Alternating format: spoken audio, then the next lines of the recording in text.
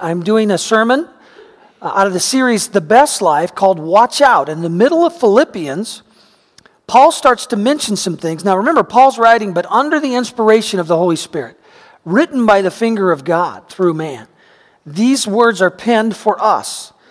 And he says, watch out. And that's what I'm calling this sermon today, watch out. And there are three things that he lists that he wants us to be very careful about as believers. And a couple of them might surprise you. But there are things that we need to beware of as we go through life as believers in Jesus Christ so that we're not tripped up or derailed. My mother said, watch out to me a lot. She's here today, and my dad's here. I love them so much. They were pastors here for 15 years, so many of you know them and love them. But my mom, she had a tough go with me as a child because I had over 160 stitches in my head before I was 12 years old. And multiple injuries, no broken bones, but broken skin quite often. And I had other injuries on my body, and I'll tell you about one now. And often they happened because she said, be careful, and I wasn't. Watch out, and I didn't. One of those times is when I was 10 or 11 in Keys, California. I was dropped off for baseball practice. Nobody was there yet. And my mother, knowing me, said, son, don't take your shoes off. Leave your shoes on because there's glass out there sometimes in the park from those beer drinkers from late at night. She got down the road, and I don't know why. I guess I was just such an ornery kid. When I saw her pull away, I kicked my shoes off, and I took those socks off, and I ran and jumped over a little brick wall. You ever seen those in the park? They're about this wide and about this tall. And I jumped over. I couldn't wait for that grass to tickle my feet because it feels so good, right, to be barefooted in the park. And when I got at the height just over that fence, I looked down, and there was broken glass everywhere. Just as my mother had said, and in a moment that flashes, And in the cartoons you can turn around in midair, but in real life you can't do it. If you could, I would have turned around. But I looked for a spot to place my feet just so I could miss the glass, and I found a place for my toe, but when my momentum hit, my heel came down really hard on a bottom of a pop bottle glass, and it just sliced me with a very deep cut. And I started bleeding profusely. It's one of those where you're looking and you see a cut and no blood, and you think, well, that looks bad, but there's no blood, and then shoom, here it comes, So I look down the road, it's about a half mile down, it's straight, no traffic, just mom at a stop sign. I can still see her way down there. And I yell, come back, I'm hurt. And she can't hear me, so she just goes on. I have to go to a house. The first house I go to, I knock on the door. I'm bleeding all over the place. And they shut the door in my face. I scared them, I guess. Thought that wasn't very nice, so I squeezed it a little harder, a little more blood there. And then I went to the next house. And the person who answered the door was deaf. It was a deaf couple, and that doesn't work on the phone. I'm having trouble here, but they had a son, and the son called the doctor, and they took me to the doctor and called my parents, and they showed up, and they always put the needle right in the spot that's hurt, man. Put it anywhere, but don't put it in there. But they did, and it caused me all this grief and about 8 stitches, and all because my mother said, watch out, and I didn't listen. God says watch out sometimes too. And I learned through all those injuries eventually that when mom and dad say, watch out, be careful, beware, it's because they love me, not because they want to control me. And when God says beware, watch out, it's not because he wants to control you. He loves you, and he wants to bless your life. Sometimes we don't listen to his advice, and we don't take it to heart. Proverbs 28:26 says this, those who trust their own insight are foolish, but anyone who walks in wisdom is safe. Today in Philippians 3, we're going to look at the wisdom of God, and he's going to say, watch out, and I'm hopeful that we'll all take it to heart. The first thing he said, watch out for is this. Watch out for the legalists. Philippians 3:2. Watch out for those dogs. Wow, that's severe. Because he means dogs not in the sense of your cute little Fifi that you have at home that you love and your life revolves around them. Not that dog. This is talking about those strays that are on the edge, that are scavengers and will get together and get mean and will hurt people even at times. It's those kind of dogs he's talking about. And he's calling these legalist dogs. That's intense, man. Watch out for those dogs, those people who do evil, those mutilators who say you must be circumcised to be saved. For we who worship by the Spirit of God are the ones who are truly circumcised. And what he means is the circumcision of heart, that it's not about this outward physical thing. It's about inwardly Jesus really changing our lives. So he called these teachers of legalism dogs, evil, mutilators. What's that mean? Well, dogs, he's referring to them as that because these are the ones who are not declaring the full counsel of God. That's what he means by dog. And it's not just taking away from that makes you a false teacher, but it's adding to that makes you a false teacher. And God doesn't like it when we take away, we ignore parts that he has in the words, but he doesn't like it when we add to either. And the legalists like to add rules along the way to prove spirituality. And he has a problem with these teachers who do these things. He calls them evil because they're people who are leading others away from the truth of God. He calls them mutilators because they're trying to make it about physical circumcision when really it's about knowing Jesus and having him in your heart. And he's saying those guys are messed up. Don't listen to them and don't become one of them. Here's a good definition of legalist. It's someone who makes obedience to rules, not relationship with Jesus, the premium focus in their walk with God. They make it about rules and not relationship. They end up adding extra rules along the way because of this, and then they judge others by their made-up rules. The result of their actions is a very high opinion of themselves and a very low opinion of everyone else. I like what Max Lucado says, that prolific author, that great Christian writer. He says, legalism makes my opinion your burden, makes my opinion your boundary, makes my opinion your obligation.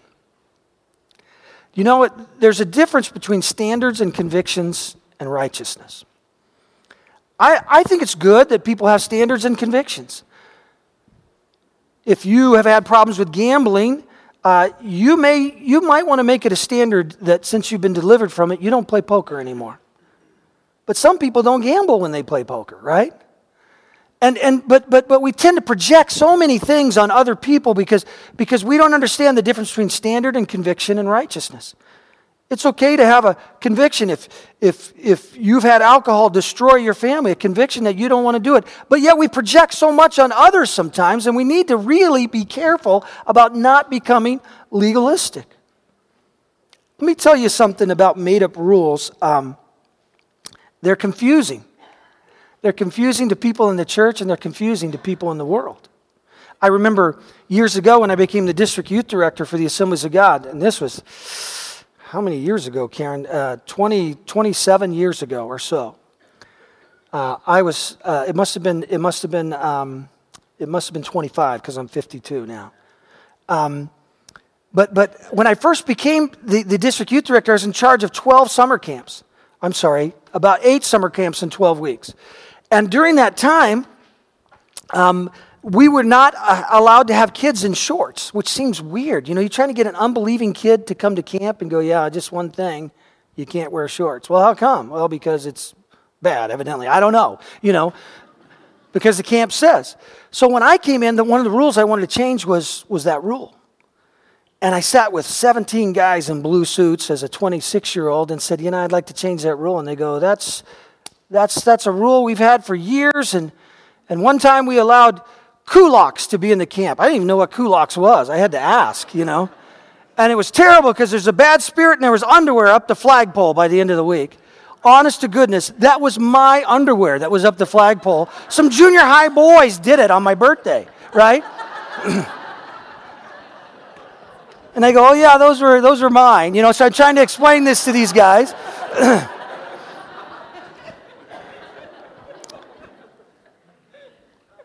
And then I told them, look, when you're trying to get kids to come to camp and unbelievers to come to camp, they don't get it because it's not a rule that God has made. It's just a rule that we've put in there because we like it. And here's the rule about clothing, by the way. It's modesty. Now I know people can have different interpretations of that, but that's the biblical standard, is that we'd be modest in our dress. And so we had, no joke, a 2.5-hour conversation about this. We had 3 votes, and the third vote, they voted to keep the current policy, and they thought it won because it passed by 1 vote, but the bylaws say you have to pass by 2/3 to have a rule, and the superintendent said, well, I want you to know, we just voted that policy out, so we have to find out what the new policy is. It didn't pass by 2/3. We came out of there with a policy where kids could wear shorts, and unbelievably, over the next few years, the camps really grew. I told them, you can't get unbelievers to come. They don't get it. It's weird to them. And why would we take a rule that's not a God rule and make big deals about it? We're hurting people. Well, that's the kind of thing that can happen if we're not careful. Legalists focus on rules and they don't understand that the key is a personal relationship with Jesus Christ. Ephesians 2:8 says this, God saved you by His grace when you believed, and you can't take credit for this. What I mean here as I bring this in is because you obey some man-made rules, you think you're doing better, or people think they're doing better. You can't do that. That's not how you get saved. It's by grace alone. We can't take credit for it. It is a gift from God. Salvation is not a reward for good things we've done. So no one can boast about it.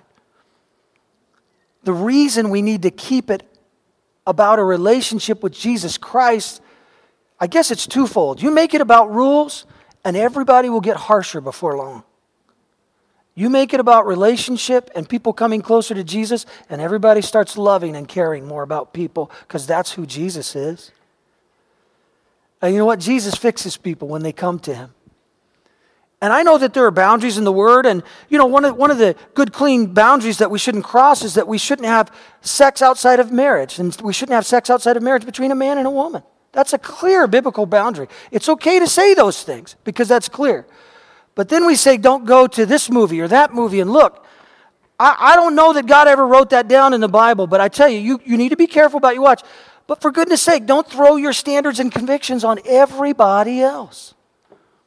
We follow God. God shows us. And we need to make it about relationship with Jesus, not you're a better Christian if you do it with my standard or my conviction. We need to be careful. I like what one preacher said. Pastor Ed said this, you cannot really appreciate Christ if you think you have to earn your own salvation. Although Christ was a theologian, an ethicist, a rabbi, a prophet, and a king, He is first of all a Savior, someone who does the saving, all of it. He does it all. It's grace. It's mercy. It's offered to us freely. We don't earn it. Beware of dogs. Don't become a dog. Dogs underemphasize Jesus and they overemphasize rules. And God says, watch out for that. Second thing I see in this text today, watch out for self-confidence. Now, I don't think confidence is bad in and of itself, but if that's what drives you as a believer, that you think, I can get this done. I think there are 2 things that can stop people when they're doing a work for Christ. One is that they have more confidence in themselves and they're not looking to Jesus. And another is that they think they can't do anything. Both of those are devastating because it's Christ in us that does amazing work. And Christ can be in all of us, right? Well, but self-confidence can become an issue when you're working on your own power, your own merit, your own litany of great things that you've done and past history. Philippians 3, verse 3 says this, we put no confidence in human effort.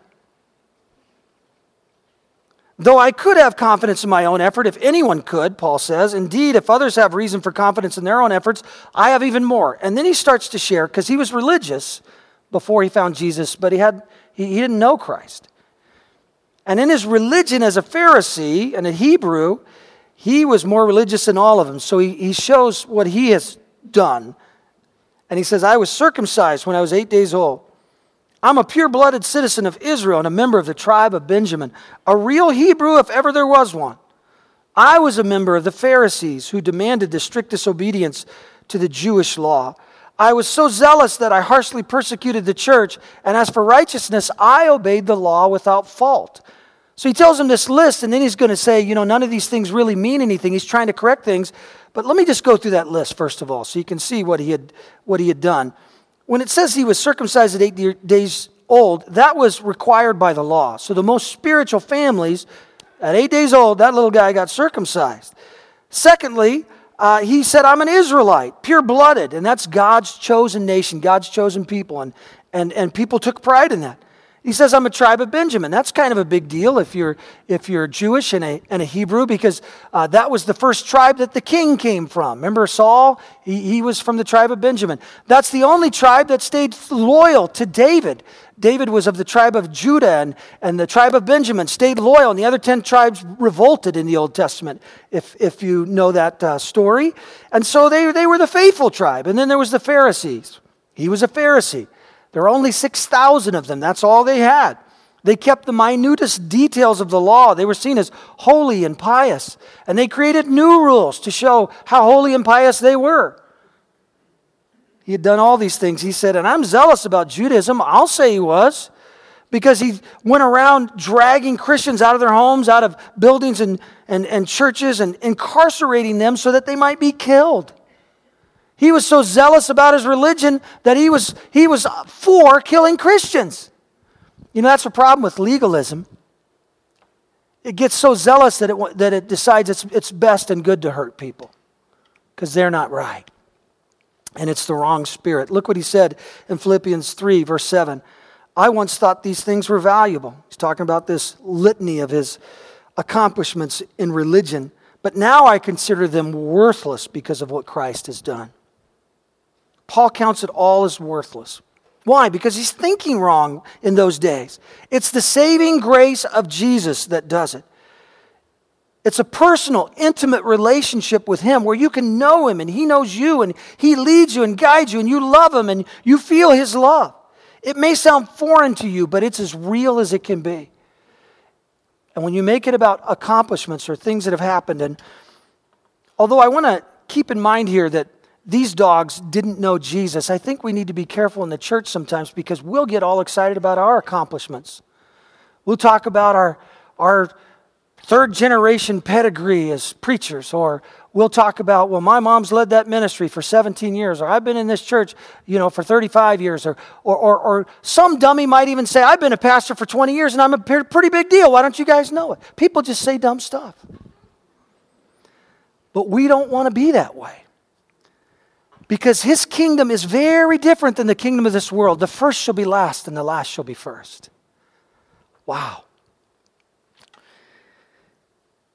God wants us to know that there's no pedigree, and it doesn't matter where you've been or what you've done or even what your talent ability is. That's not what gets it done. Jeremiah 9, verse 23 says this. This is what the Lord says. Don't let the wise, boast in their wisdom, or the powerful boast in their power, or the rich boast in their riches.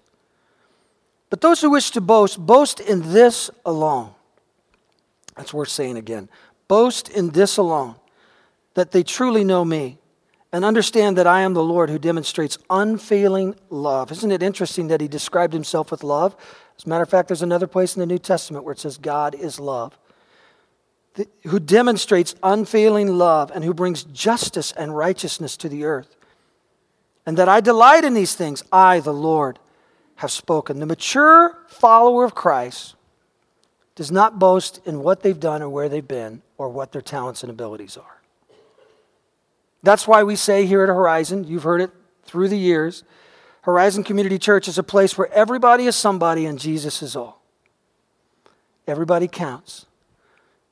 Every person is just as important as the other. And Jesus is everything. I appreciate the honor that you have given me today. There's a place in the Bible where it says to honor leaders. And man, it's humbling. And yet, I want to say to you that every good thing that has happened here at Horizon is because of Jesus Christ. He's done the work through his people. Years ago, my friend Larry had a dream, and this isn't Bible right here, and it's not even history, but it's just a dream. But God uses dreams, and this one I've remembered it when he told it to me years ago. In his dream, Larry said that he was caught up, and he came to this place in the sky where there are two long lines, and on one line, the line on the left, people were being dragged away screaming. And he knew that they were being dragged in his mind to outer darkness into this place called hell. In the other line, people were receiving a crown and they were walking away, but with the crown they were weeping uncontrollably. He said he was glad to be in the line where the crowns were being given out in his dream, and he wondered, why is everybody crying? The closer he got, he could see Jesus mumbling something, and they all started crying the moment the crown hit their heads. And when it became his turn, he said that he stood before Jesus. He said, well done, my good and faithful servant. He put that crown on his head in this dream. And Larry said the moment the crown hit his head, he realized that every good thing that had ever happened on the earth that he had done was not actually him. That Jesus Christ was responsible for every good thing that had been done through him. And he said it was so humbling to him that it was all Jesus that he began to weep, and he knew why everyone was crying. That makes us all candidates, doesn't it? I'm not perfect, you're not perfect, but Jesus can move through every one of us and get glory for his name and draw people to himself. I pray that this will be something that comes from my heart, but from yours as well. In Galatians 6:14, it says, as for me,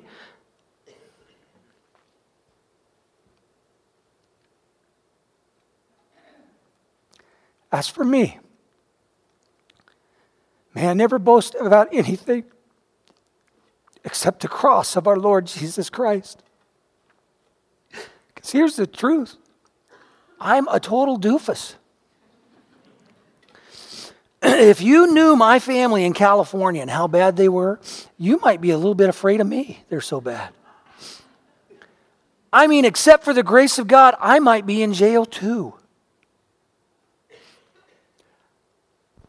I don't think I'd have been a good guy without Jesus. I'm having a hard time being good with him.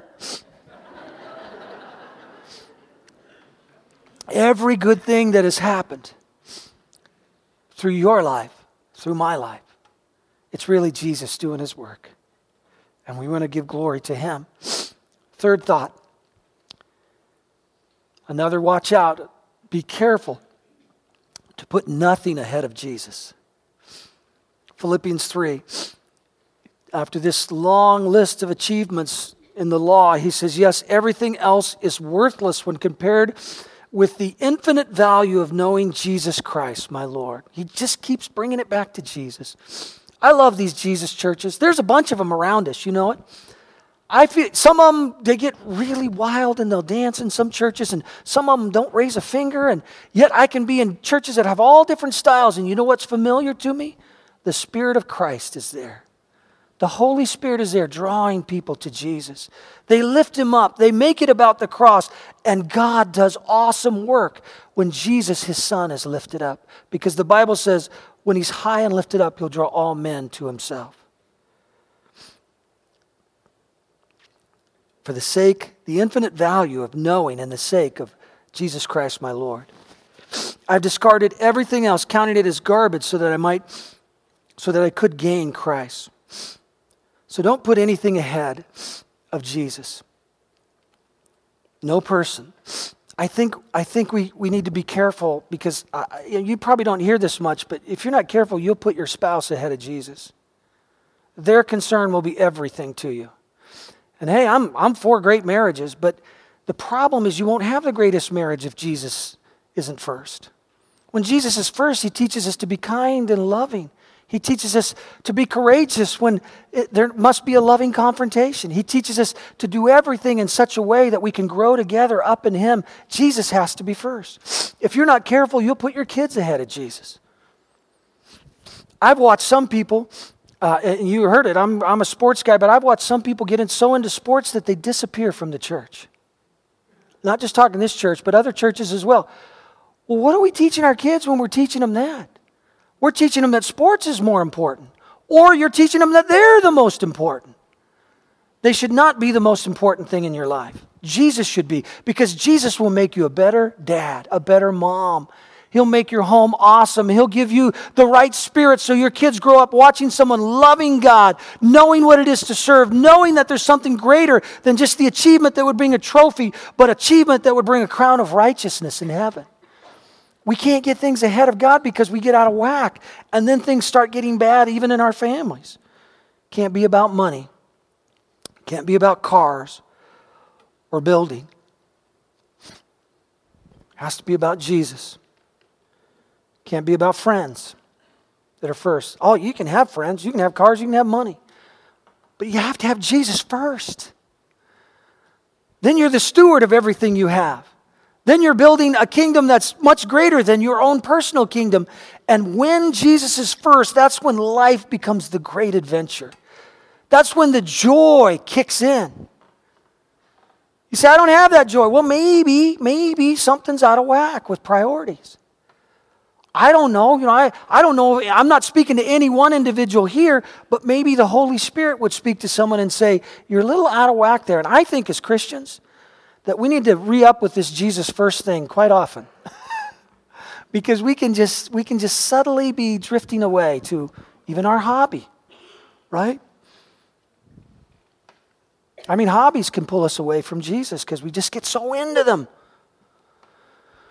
You can have a hobby. You can play sports. You can do everything as unto the Lord 100%, but put Him first and make it all about Him, and you'll see the great adventure is amazing. Our purpose statement here at Horizon is this: encouraging people to follow Jesus with their whole heart. With their whole heart. In our staff meeting weekly, our chapel, we have a testimony time, basically, but we do it around that statement. Where have we seen people who've been encouraged to follow Jesus with their whole heart? Where are we seeing that happening among us? And then we'll talk about one of the kids in the school, one of the kids in the youth group, something that happened, somebody who got saved, somebody who their generous heart brought great blessing. Just all kinds of testimonies about healing, and we're encouraging people to follow Jesus with their whole heart, and then His work is happening amazingly among us. We have to ask ourselves, is my heart in the right place? Is Jesus really first? If He's not, one day we will wish He was. He's not trying to hurt us, He's trying to bless us. And when He's number one, the blessing, the true blessings really begin. It's all about knowing that He has greater wisdom and greater love, and that He is right. And when we follow Him, life is better, not worse. Near the end of the 19th century, a Swedish chemist named Alfred Nobel woke up one morning to read his own obituary in the local paper. And it read this way: Alfred Nobel, the inventor of dynamite, died yesterday. He's the one who devised a way for more people to be killed in war than ever before. And he died a very rich man. It really bummed him out when he read that. First of all, he wasn't dead. Secondly, that if he was dead, that'd be his legacy. It was his brother who had died. And the report had come out wrong, and they thought it was him, and then so they put his obituary in there. But the account, because he read the way that they had framed his life, had a profound effect on Alfred Nobel. And he decided he had lived for the wrong kind of thing. The means to kill people efficiently and for amassing a fortune in the process, he just thought that's not going to be that rewarding in the end. So he initiated a turnaround in his life, and he started this thing called the Nobel Peace Prize. It was awarded to the scientist or writer who had fostered peace the most that year. And here's what he said. Nobel had this turnaround in his life. He said, every man ought to have the chance to correct his epitaph in midstream and write a new one. Now, I know that wasn't about Jesus, but the principle of we can start now and have amazing effect is still there. But let's take it to Jesus.